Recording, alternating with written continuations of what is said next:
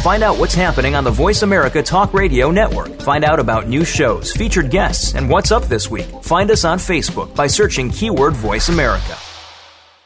The following program is being brought to you on the Voice America Empowerment Channel. For more information about our network and to check out additional show hosts and topics of interest, please visit voiceamericaempowerment.com. The Voice America Talk Radio Network is the worldwide leader in live Internet talk radio. Visit voiceamerica.com. The views and ideas expressed on the following program are strictly those of the host or guests and do not necessarily reflect the views and ideas held by the Voice America Talk Radio Network, its staff, and management. Help! I need somebody. Help! Not just anybody. Help! You know I need someone. Help! Welcome to Family Caregivers Unite with Dr. Gordon Atherley. Family caregivers don't have to be alone in their experiences. You will hear from experts and other caregivers facing the same issues that you may be facing. Now, here is your host, Dr. Gordon Atherley. Welcome to episode 215 of Family Caregivers Unite. This is Dr. Gordon Atherley, your host.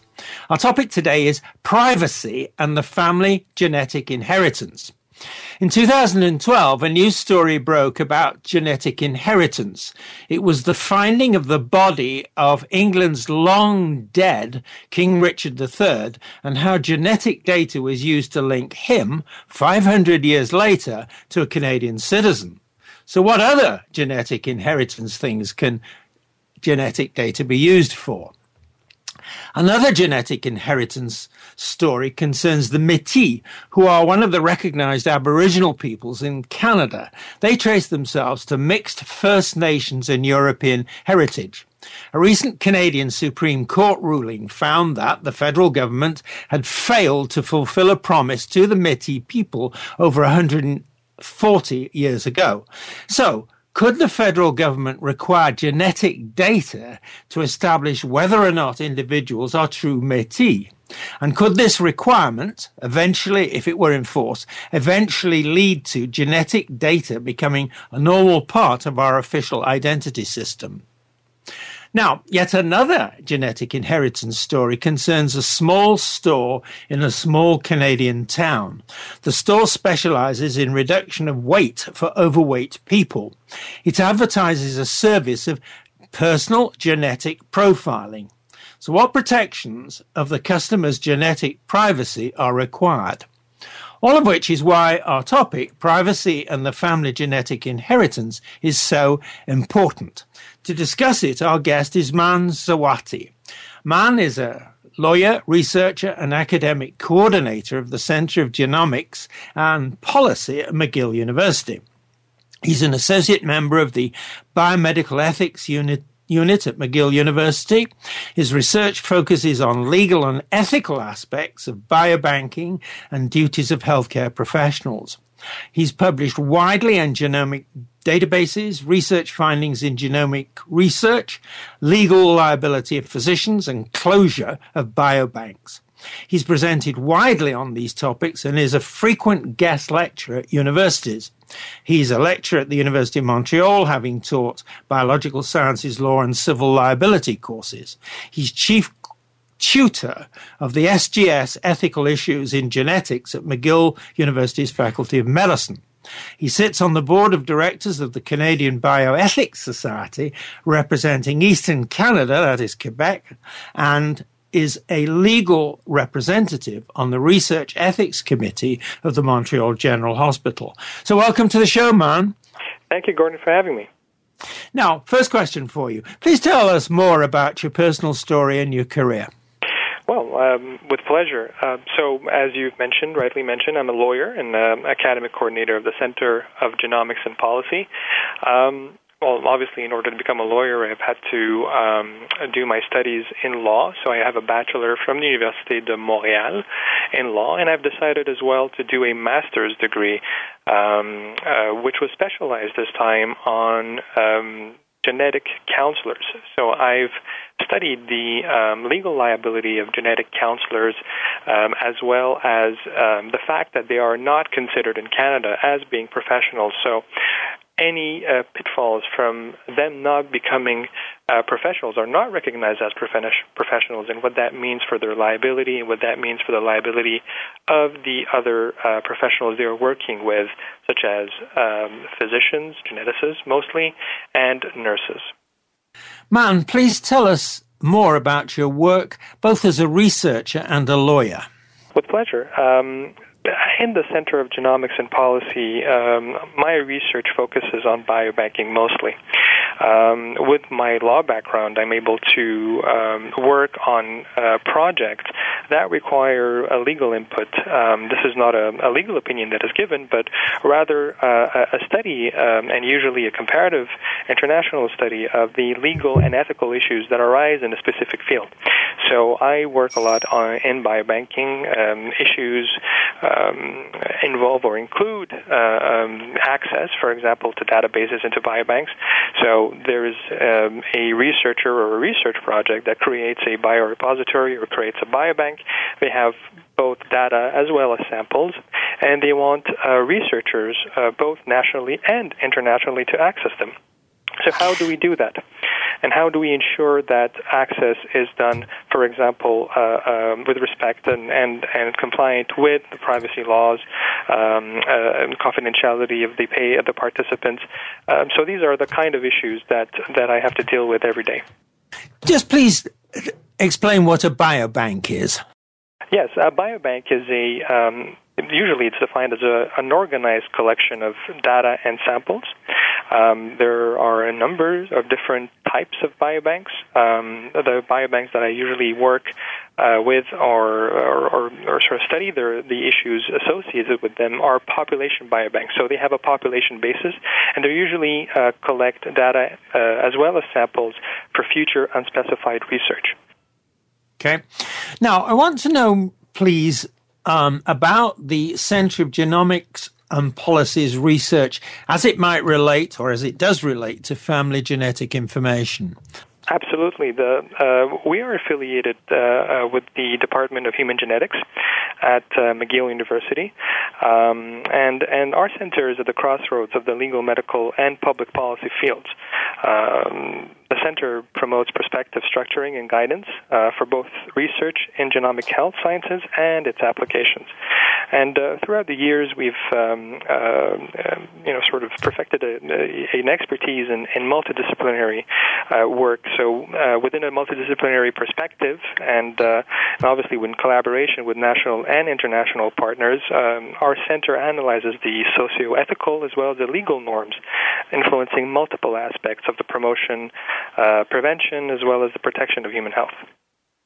When we're talking about protection and advancement of health and things like that, and the collection of huge amounts of data, there are all kinds of questions that can be quite sensitive. For example, who actually is collecting the data? Where is it held? And how well protected it is. And what I've got in mind here is there are huge stories about hacking into government databases and hacking into banks and hacking into all kinds of electronic systems. So what about the risks, as you see them, for these I'm going to call them data banks, and for these collections of very sensitive data? What do you think?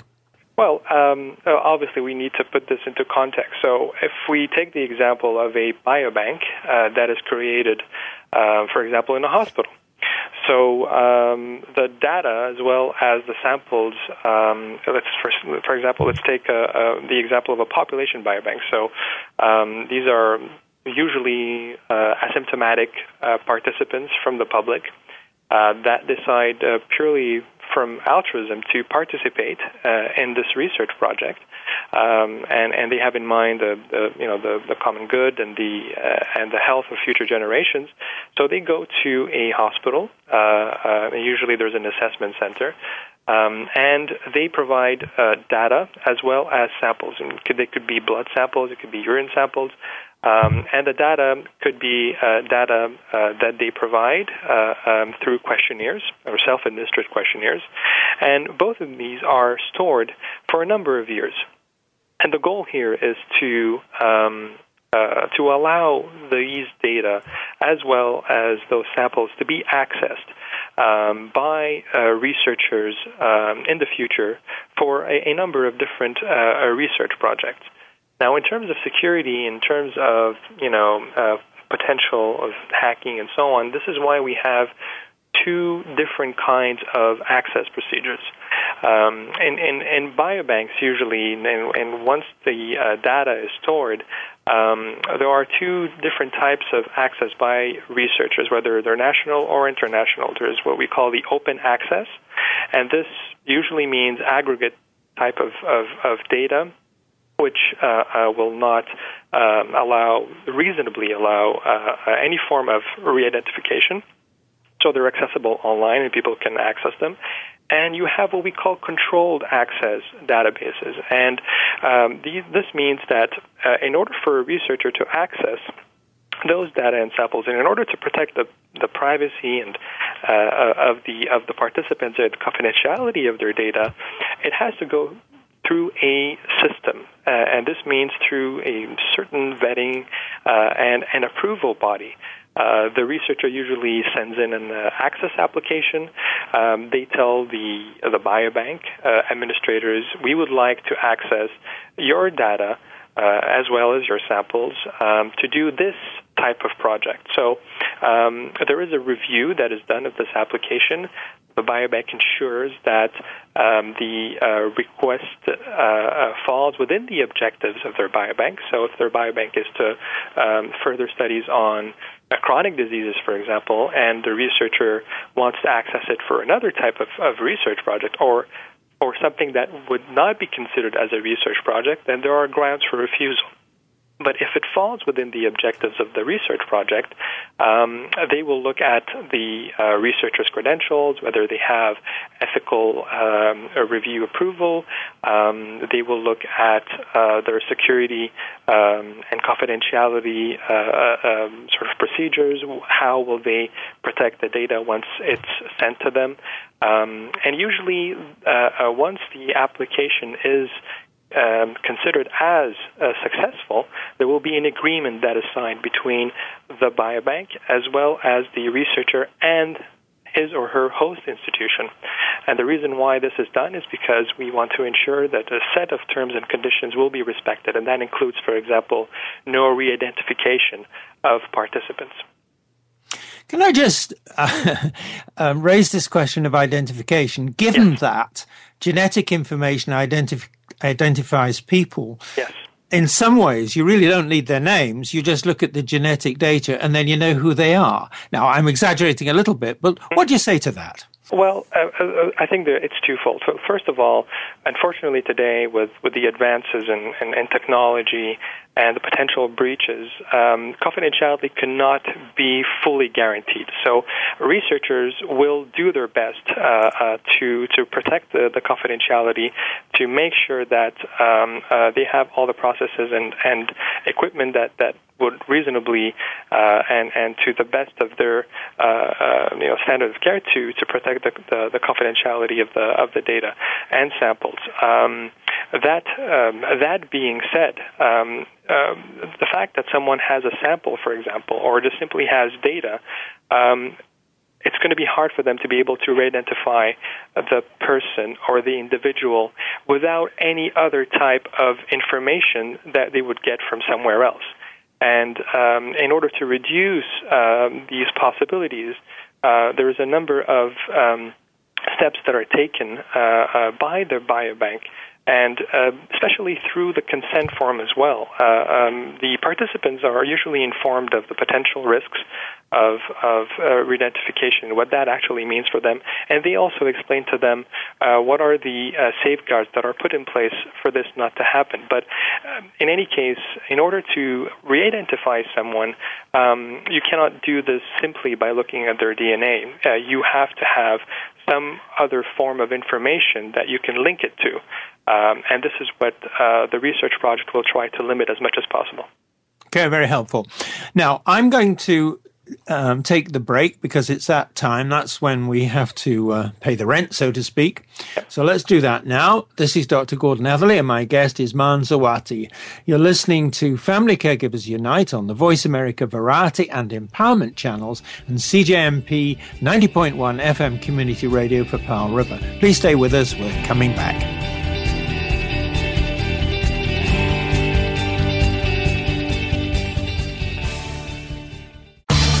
Change your world. Change your life. VoiceAmericaEmpowerment.com. We let so many outside factors mold and shape our lives. Technology, instant delivery. We live in an on-demand world. What's happened to the compassion, the kindness, a better pace? Listen to Might Radio with host Gabriella Von Ray. We'll bring that kindness and compassion back to our world. Our guests come from around the world, and we'll discuss what's being done and what we can do to bring our lives back to order. Might Radio is broadcast live every Friday at 9 a.m. Pacific Time, noon Eastern Time on the Voice America Empowerment Channel. Can you think of anybody who does not want a better life and to be a better person? Think about that for a second. Almost everyone wants to be better, but how does one go about doing that? One thing that is making people better every week is tuning in to the Self-Improvement Show with Dr. Irene Conlon. All real change comes from within, but many of us don't know where to find the information or guidance we need to make the changes that bring about the improvement. Most of us don't know how to work within. Listen Thursdays at 11 a.m. Pacific, 2 p.m. Eastern on Voice America Empowerment. All the changes you make in your life are positive, whether you realize it or not. And you can continue to create even more change to improve your life by tuning in to Pure Talk Radio with host Bonnie Worth. Bonnie sees everything as a learning life experience, and it only gets better as you go. Embrace life with the passion and enthusiasm it was meant to be lived with. Learn and become inspired. Listen to Pure Talk Radio every Tuesday at 9 a.m. Pacific Time, noon Eastern Time on the Voice America Empowerment Channel. It's your world. Motivate, change, succeed. VoiceAmericaEmpowerment.com.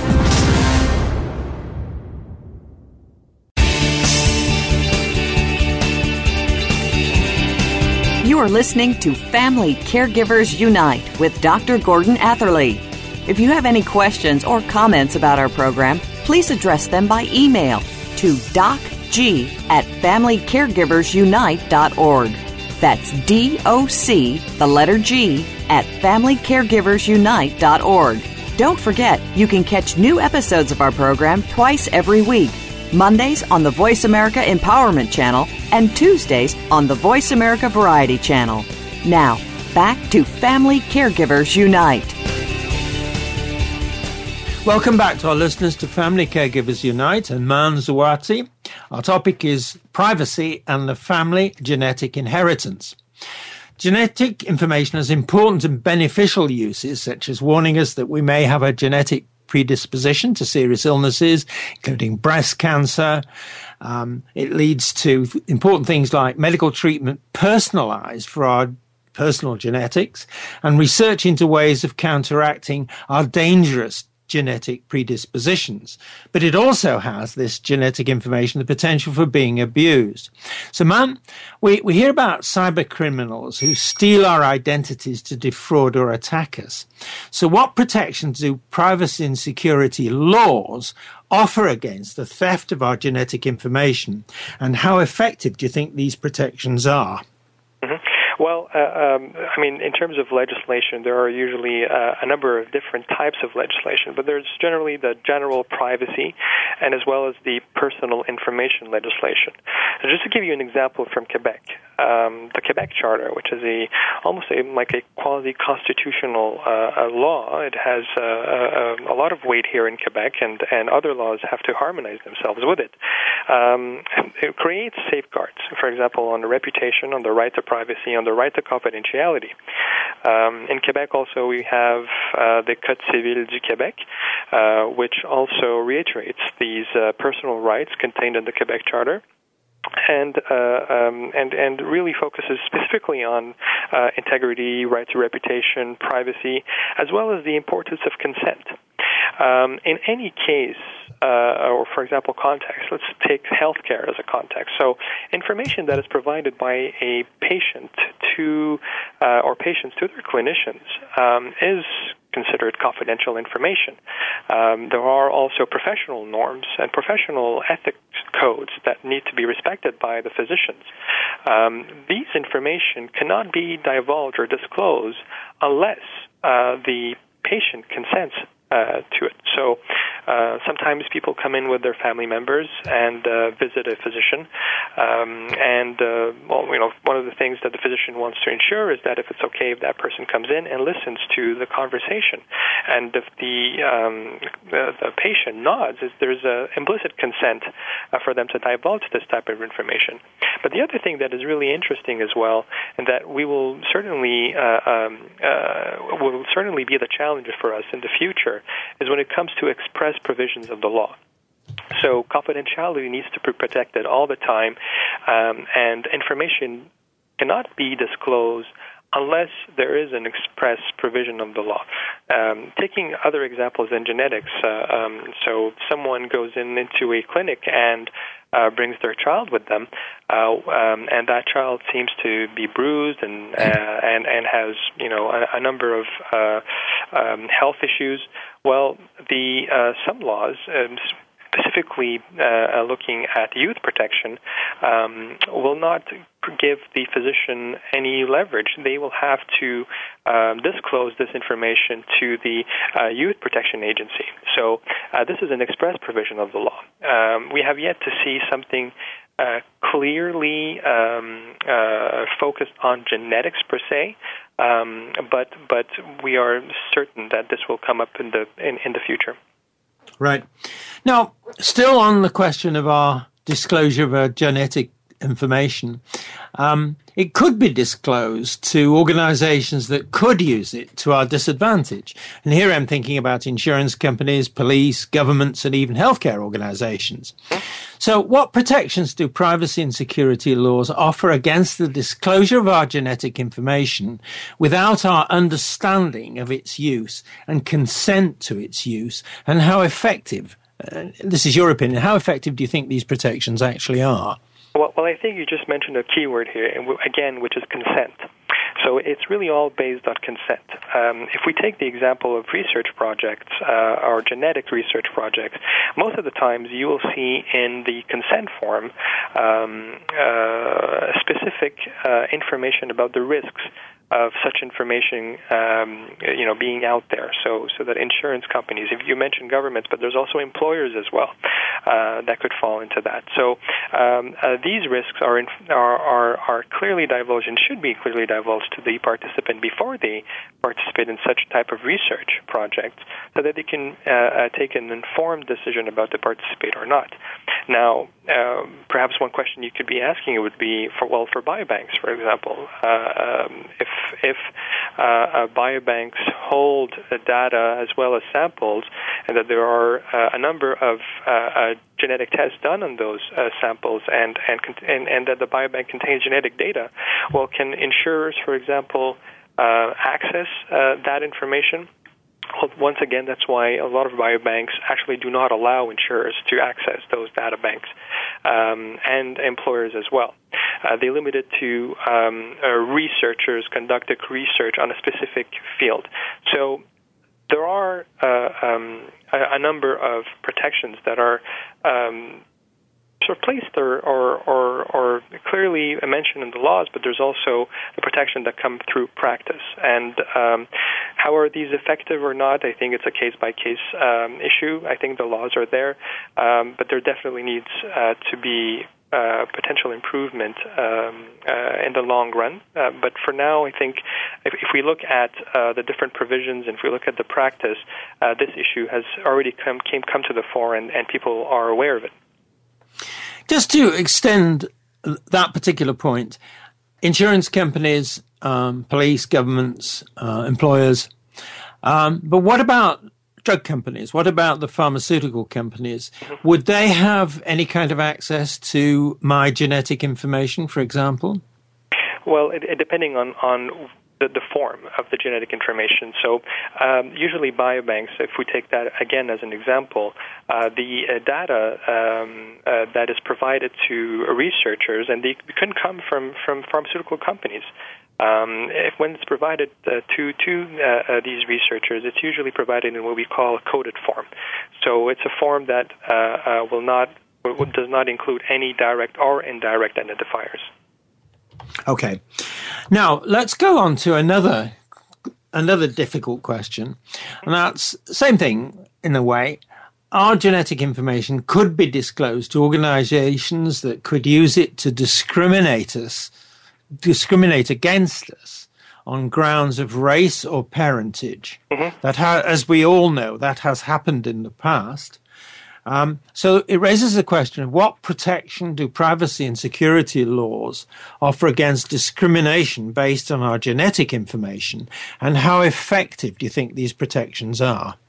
In this particular case, which is very interesting, and there's a current debate in Canada about whether or not to add genetic discrimination in our charters or in our Human Rights Act and so on. And there's actually a bill that is now presented on that matter. And there have been a number of what we call private bills that were proposed to that effect. But again, when we talk about discrimination, usually in terms of protection, we come back to the Charter of Rights and Freedoms of Canada. In Article 15, for example, which is the article that discusses the potential discrimination and equality, well, race is mentioned in it. So in terms of interpretation, our protection is given from actually a supreme law, from a constitutional law, and this binds obviously governments. And when they enact laws, when they have programs, and the same could be said also of similar laws that are provincially based, like, for example, the Quebec Charter. So there are a number of protection and either quasi-constitutional if it's from Quebec, for example, or constitutional when it's in the Canadian Charter of Rights and Freedoms. Right. Now, I just want to summarize back to you what I'm hearing, just to make sure that I've understood it, and so that we can be clear on leaving these points. What I'm hearing you say overall is that, yes, there are protections in the various laws, up to including the Charter and those kinds of things. But the impression I'm having from you is that there's more work to be done as knowledge advances and as use of this genetic information advances, that I get the impression from you think there's room for some kind of improvement in certain contexts, at least. Am I right in what I've said to you? Yes, and that's right. I think the issue is an issue of education, and it's not only professionally oriented, but also from the public as well.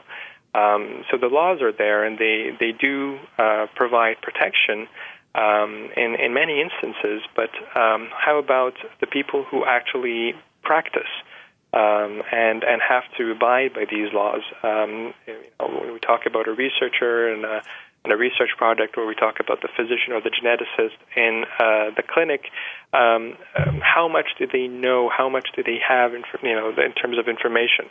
One of the other thing is, the issue of genetics is not necessarily new, but its implications, especially ethical and legal implication, are a couple of decades old. So we're still learning a lot about its uses and its implications. One thing that we are seeing today, for example, is what we call direct-to-consumer genetic testing. So people can go online and sort of send their sample, or usually saliva. There is some genetic testing that is done overseas, and then they have access to a number of sort of the types of diseases, and they tell them their percentage and what's the average of the population and so on. But these practices, for example, once the individual receives those information, where would they go? They usually go and see their general practitioner. And the general practitioner is not necessarily versed in genetics. So, and its implications as well. I mean, obviously they will follow through confidential or confidentiality practices, but there are perhaps sometimes added protection that needs to be done, and therefore education is a very important tool here. Very good. Now, it's time to take the break, so let's do that now. This is Dr. Gordon Atherley, and my guest is Maan Zawati. You're listening to Family Caregivers Unite on the Voice America Variety and Empowerment channels and CJMP 90.1 FM Community Radio for Powell River. Please stay with us. We're coming back.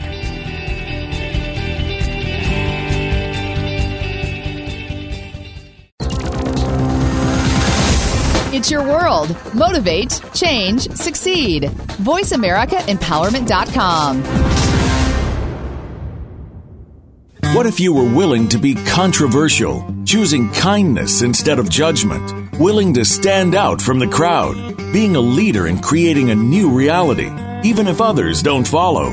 You can make a difference. Start by tuning in to The Value of Controversy. Each week, our hosts will bring you the tools to help create the world that you want to live in and explore what's possible when you choose from the controversy of consciousness. Listen for The Value of Controversy every Tuesday at 12 noon Pacific Time on the Voice America Empowerment Channel.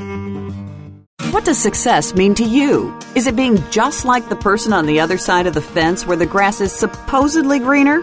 We harbor too many feelings of envy and suppressed anger targeted at others, and it's holding us back from our success. Tune in to Wealthy Thoughts with Richard Levy. Just by listening, you'll be empowered to make positive lifestyle changes to live the successful life that you deserve to live.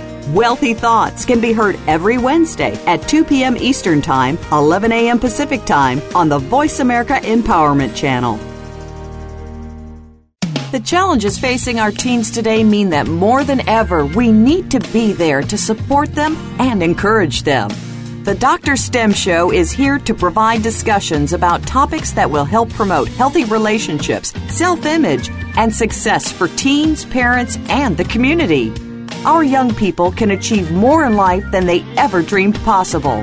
The Dr. STEM Show, hosted by Dr. Stem Malatini, will foster these discussions and encourage your participation. Listen every Tuesday at 4 p.m. Eastern Time, 1 p.m. Pacific, and 9 p.m. GMT on Voice America Empowerment.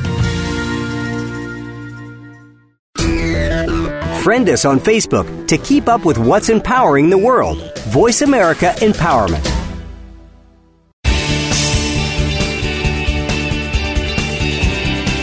You are listening to Family Caregivers Unite with Dr. Gordon Atherley. If you have any questions or comments about our program, please address them by email to docg@familycaregiversunite.org. That's DOC, the letter G, @familycaregiversunite.org. Don't forget, you can catch new episodes of our program twice every week. Mondays on the Voice America Empowerment Channel and Tuesdays on the Voice America Variety Channel. Now, back to Family Caregivers Unite. Welcome back to our listeners to Family Caregivers Unite and Maan Zawati. Our topic is privacy and the family genetic inheritance. Now, we've discussed that genetic information has the potential for being abused. Now, let's discuss the ways in which the principles that underpin privacy and security laws could be improved so our genetic information and that of our families can be better protected. So really, Maan, what I'm asking you to do is to look somewhat to the future in a way and say, how can we be sure that we're doing a good enough job for the protection of something that's really very important to protect? So, Maan, first question, what are the key principles that actually underpin existing privacy and security laws that are intended to protect us and the families against risks over which we have little or no way of protecting ourselves? There are a number of key principles here, Gordon. I mean, we can talk about autonomy, for example, when it comes to the issue of consent. Patients and participants are provided with the different options, and they do provide informed choices. There's obviously the right to privacy. That is a key principle here. Also, I cannot overemphasize the importance of of consent here. Consent is very, very important, and I'll give you another example of really Canadian perspective. When it comes to genetic research projects, we have a document here, which is a national ethics document called the Tri-Council Policy Statement. And the Tri-Council Policy Statement says clearly that whenever we intend to, for example, return findings of genetic nature to participants, at the consent stage, we should strive to receive the preferences of the participants when it comes to providing such information as well, or sharing that information with their family members. So it all comes back to the consent phase. This is where individuals are, especially from a research perspective, this is where individuals know what are the risks, they know what are the security safeguards, and they are able to make informed choices given their readiness to tackle those risks. Now, leading question, this one.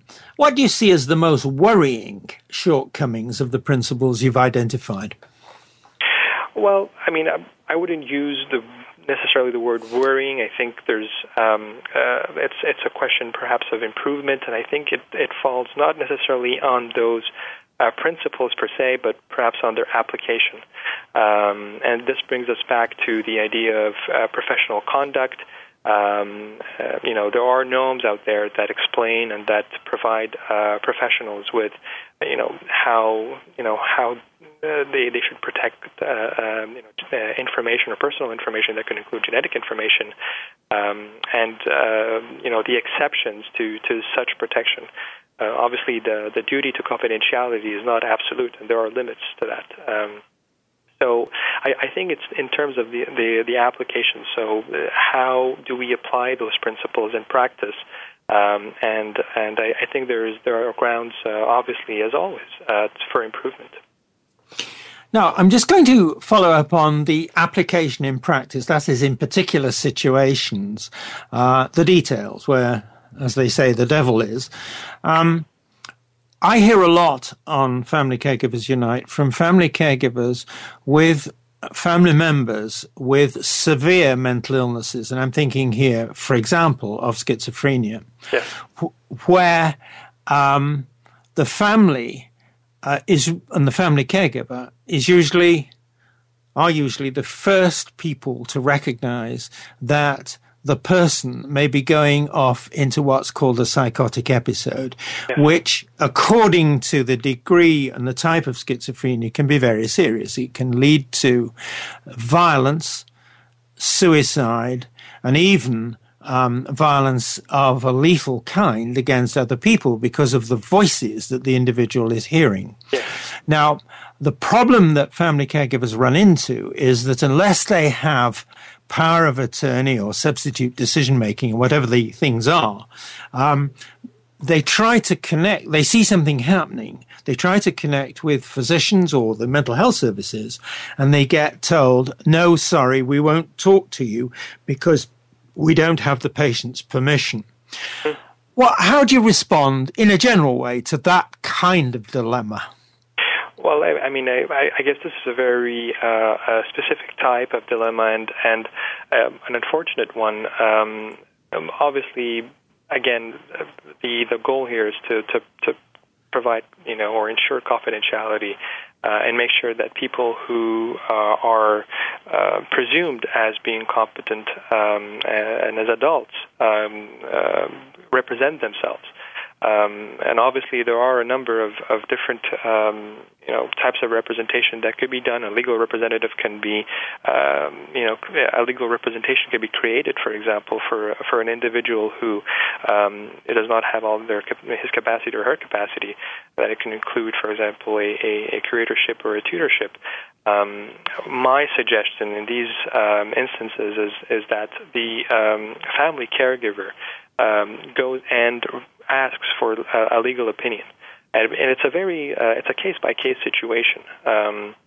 Obviously, the issue is not only when it comes to them representing them, but also it comes when once they are taken into the hospital, the decisions that are made in the hospital and who actually consents for them becomes important. And obviously, if the care giver is also the representative of that individual, well, they will be allowed to also take the decision. So it's not only an issue of getting them in the hospital, but it's also an issue of helping them make the right decisions when they're in the hospital. But there are obviously a number of issues to consider, and I think it's a case-by-case situation that we require specific legal advice. Good. Now, let's stay with the kind of improvements that you see as being necessary, or changes or additions, perhaps to deal with these rather specific situations. So what are the changes or additions that you suggest for improving the principles? Well, again, if we look at it through the applications, one way of being able to do that is to improve and have more training and education in the primary care setting. Geneticists and genetic counselors and genetic departments usually have a very good idea of what are the issues and what that information implies. Most of the primary care physicians also, if they look at it through the lens of personal information, they also do. But there are specific intricacies and specific issues that arise from certain type of genetic information that would require perhaps more education and more training at the primary care level, because this is where everyone initially goes. An individual who, for example, receives the results from a direct-to-consumer genetic testing website won't necessarily be able to go directly to a geneticist. They will first go to the primary care physician, who will probably have to make a decision whether to help them interpret this, refer them, and while doing that, the information that is provided, what exactly should we do with it, and how would it be transferred and, interpreted and so on. So I think mainly it is an issue of education. It could be done at the clinical setting, and it could also be done at the professional setting as well. Professional bodies have in their mandate, the continuing education of their members. So this is also a place where that could be done. Now, talking about education, which I think, if I may say so, I agree with you very strongly indeed in what you've just said, but I'd like to extend it. As you know, in clinical work, doctors and nurses work to things called clinical practice guidelines. Mm-hmm. These are compiled by people who really have researched and know the subject and have put together what comes out from knowledge, a careful consideration of current knowledge, of what the best type of approach is to a particular problem. And they're very, very useful and they're well respected. What would you think of the idea of a family caregiver guideline that is the same idea, but presented to family caregivers who are in the kind of situations we've been talking about, that would aim to give them a sense of what the best way under certain circumstances is to go, what to expect, and also how to conduct a conversation with your family doctor. What do you think about the idea of a family caregiver guideline? It's actually a very interesting approach that could be helpful. My suggestion would be yes. I think it should be done, and it obviously has its benefits. But I think in order to develop it, you would require a number of stakeholders sitting on the same table. So you would require representatives of family care givers. You would require representatives from the legal field, from the ethical field, from clinicians, from researchers, all sitting down together and discussing, exactly what would that entail. I think it's important to be, in order for to have such a document, that all the voices be heard. And also, what you've just said is important to ensure that the document is trusted, that is, that people are seeing it as something that they can rely on, and also so that they can understand it, and it isn't the kind of things that researchers, particularly medical researchers, like to write, which nobody else understands. So thank you for that, and I may get back to you at a later date about that idea. But right now, it's the time once again to take the break. This is Dr. Gordon Atherley, and my guest is Maan Zawati. You're listening to Family Caregivers Unite on the Voice America Variety and Empowerment channels and CJMP 90.1 FM Community Radio for Powell River. Please stay with us. We're coming back.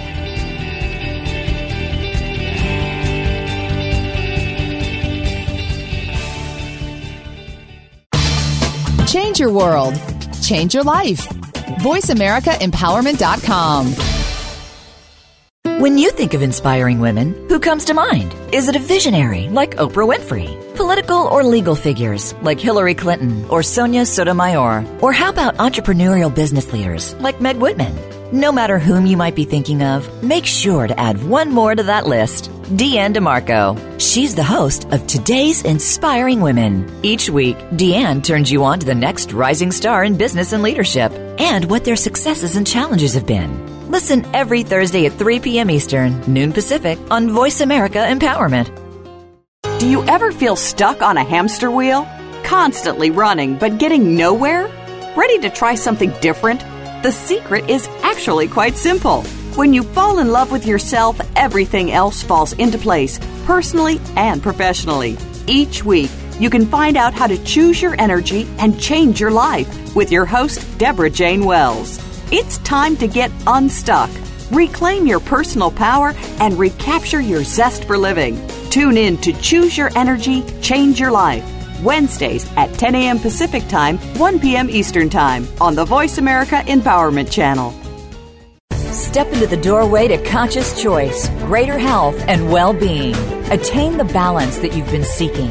Tune in and turn on 1111 Talk Radio. Feed the mind. Embrace positively. Release the tension. Step out of fear.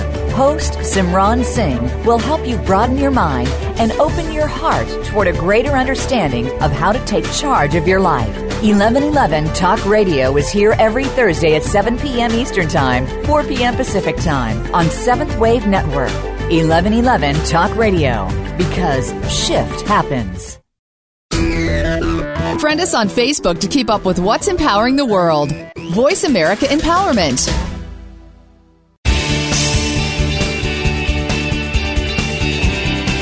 You are listening to Family Caregivers Unite with Dr. Gordon Atherley. If you have any questions or comments about our program, please address them by email to docg@familycaregiversunite.org. That's DOC, the letter G, @familycaregiversunite.org. Don't forget, you can catch new episodes of our program twice every week. Mondays on the Voice America Empowerment Channel and Tuesdays on the Voice America Variety Channel. Now, back to Family Caregivers Unite. Welcome back to our listeners to Family Caregivers Unite and Maan Zawati. Our topic is privacy and the family genetic inheritance. So let's talk, Maan, about more things that you want to do and see done to enable privacy and security laws to be more effective in protecting us against abuse of our and our family's genetic information. So, first off, Maan, what more do you want to see to do and see done by governments?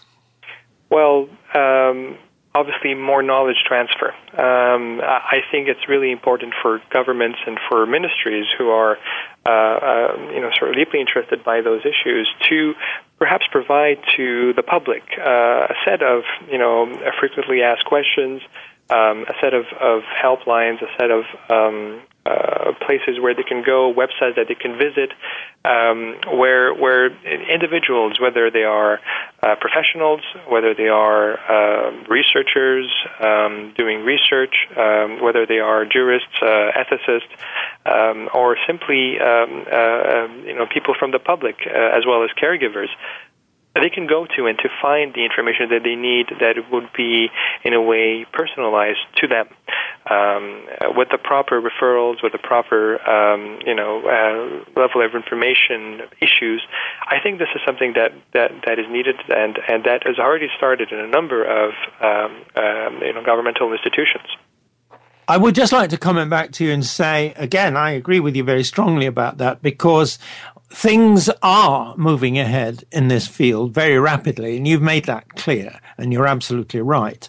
On the other hand, I read a lot of newspapers because I'm now a journalist, and I really don't see a lot of discussion about the kind of things that we've also been talking about, the kind of information that people need, where it's all going. There's a certain amount of information, obviously, on the improvements to healthcare that are going to happen, but there isn't the information about the other things, at least not to the extent I would like to see anyway, that you've talked about and that are needed when we take account of the downside of some of these things that are otherwise so beneficial. Yes. So, do you agree with me on that, by the way? Well, yes, I do agree, because unfortunately, most of what is written or what perhaps captures our attention it's the negative. So we sometimes read and then we fall on a journal or on a piece that discusses the fallouts or breaches and so on, and that unfortunately stays with individuals as in, okay, that could be problematic, we should be careful, and so on. But I think, and I would encourage also, journalists and, again, centers and professional bodies to talk about success stories as well. Right. This is also very important. Agreed. Yep. Yeah, and I think this will also allow people to have a balanced view, a better understanding, a more informed one, and will also push their curiosity. Right. Now, question, what more do you want to see done to improve the help provided to individuals and their families so that they can understand and speak about their fears of abuse of their genetic information? You've already partly answered that question, but I'd particularly like you to address the question of people being able to speak about their fears of abuse and that kind of thing. What do you think? In 2005, there was a very important article that was written in Nature, which talked about emerging ethical trends, and one of those trends is citizenry, and the importance of public engagement. And obviously this would include family caregivers, and families at large. So it is really important and again, I look at it from a research perspective. In certain areas and under certain issues, it's very important to get the pulse of the population and listen to their fears and listen to their concerns, because this allows us to better adopt and develop policies and actually model them in a way that would be accepted. And in a way, it's a normal thing to do when people participate in research altruistically without any direct benefit.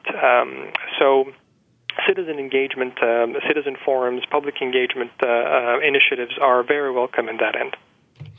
And it's a way, isn't it, of building trust. Something new is coming. It's got enormous potential for benefit, but it also carries risk. And while I accept your point that we mustn't scare everybody, at the same time, I have studied the history of the use in healthcare of ionizing radiation, for X-rays and now CT scans and the like. And there's no question that ionizing radiation can be extraordinarily dangerous. Many of the early scientists, researchers, died themselves because of their exposure to radiation. But we learned the lessons, and now it's extraordinarily safe, if I can use that word, in Canada, and people trust it. So what you were saying about addressing people's fears is important in many ways, not least for creating the trust that people will have in important technologies. Yes. Now, carry on. And actually, I just wanted to add to that. I mean, if science would have an emotion, it would be trust. I mean, this is really the core of everything. Whether you're in a clinical setting or in your research setting, still the genetics. It's all about trust. And, citizen engagement is very important, but the way we do it is also very important as well. We must, provide the information in a very accessible way so that people can actually engage with it and provide us with their concerns and their feedback on it. We can't just be presenting this from a high level, very complex fashion. So the way we also do that also will foster and increase the trust. Right. Now, final quick question. What's your message to families and family caregivers who are concerned about the use or abuse of their genetic information? My message to them is other than to tune in on your great show, is to actually get informed. There are a number of stakeholders out there that have the information, and I really encourage them to go on public websites, whether it's from ministries of health, to go to the various patient representative organizations, talk within their institutions, and try to find ways to get the information. Obviously, not everything that is online is actually accurate, but there are trusted sources. And I think this is my suggestion to them is to, yes, we do hear a lot about horror stories and about unfortunate events, but there are a lot of success stories. And in order for us to be able to see them and to learn from these experiences, we have to go and try to find them. So there are a number of sources that family caregivers and families at large can go to. And again, that also builds the trust that we need. Excellent. Now, on that point, unfortunately, we've come to the end of our time for this episode. I want to say, man, thank you very much. Very, very helpful and instructive. And I want to, on behalf of all of us, wish you continued success in your research, your teaching, and your exploration of all these tough issues, because they are tough, so that we advance to the point that we all trust what's happening. And that would be a strong measure of the success of work of people like you. And I wish you every success in achieving it. I want to say thank you to our listeners. We'd like to hear your comments on this episode. And from our listeners, I'd like to hear about ideas for topics, or if you're interested in being a guest on the show. In our next episode, we'll talk about combining conventional and complementary medicine. Please join us, same time, same spot on the internet. Talk to you then. Thank you again for joining us this week for Family Caregivers Unite with your host, Dr. Gordon Atherley. Please tune in again twice every week, Mondays at 10 a.m. Pacific Time, 1 p.m. Eastern Time on the Voice America Empowerment Channel, and Tuesdays at 10 a.m. Pacific Time, 1 p.m. Eastern Time on the Voice America Variety Channel. Until the next show, we hope our programs help make the coming week easier and more hopeful.